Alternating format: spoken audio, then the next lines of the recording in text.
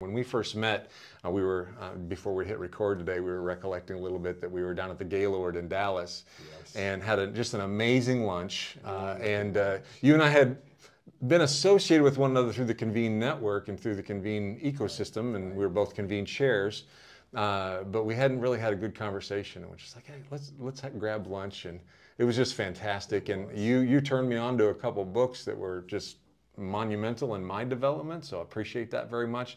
But I think more than that, your spirit, your compassion, your generosity of time and energy and joy and peace and all those things that come along with just being around Lee Bates.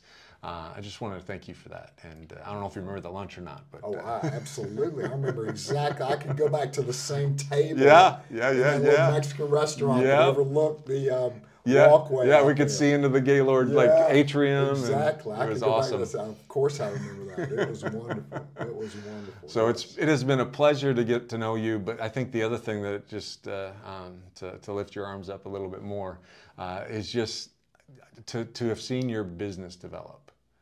Because when we were first talking there were just the seeds of it blossoming, right? And that was, that's all it was at what, that time. 3 years ago, not even? Yeah, not even. So it was just before COVID. Right. And then in the midst of COVID, in the midst of all that is going on, you're just blowing up, man. Yeah.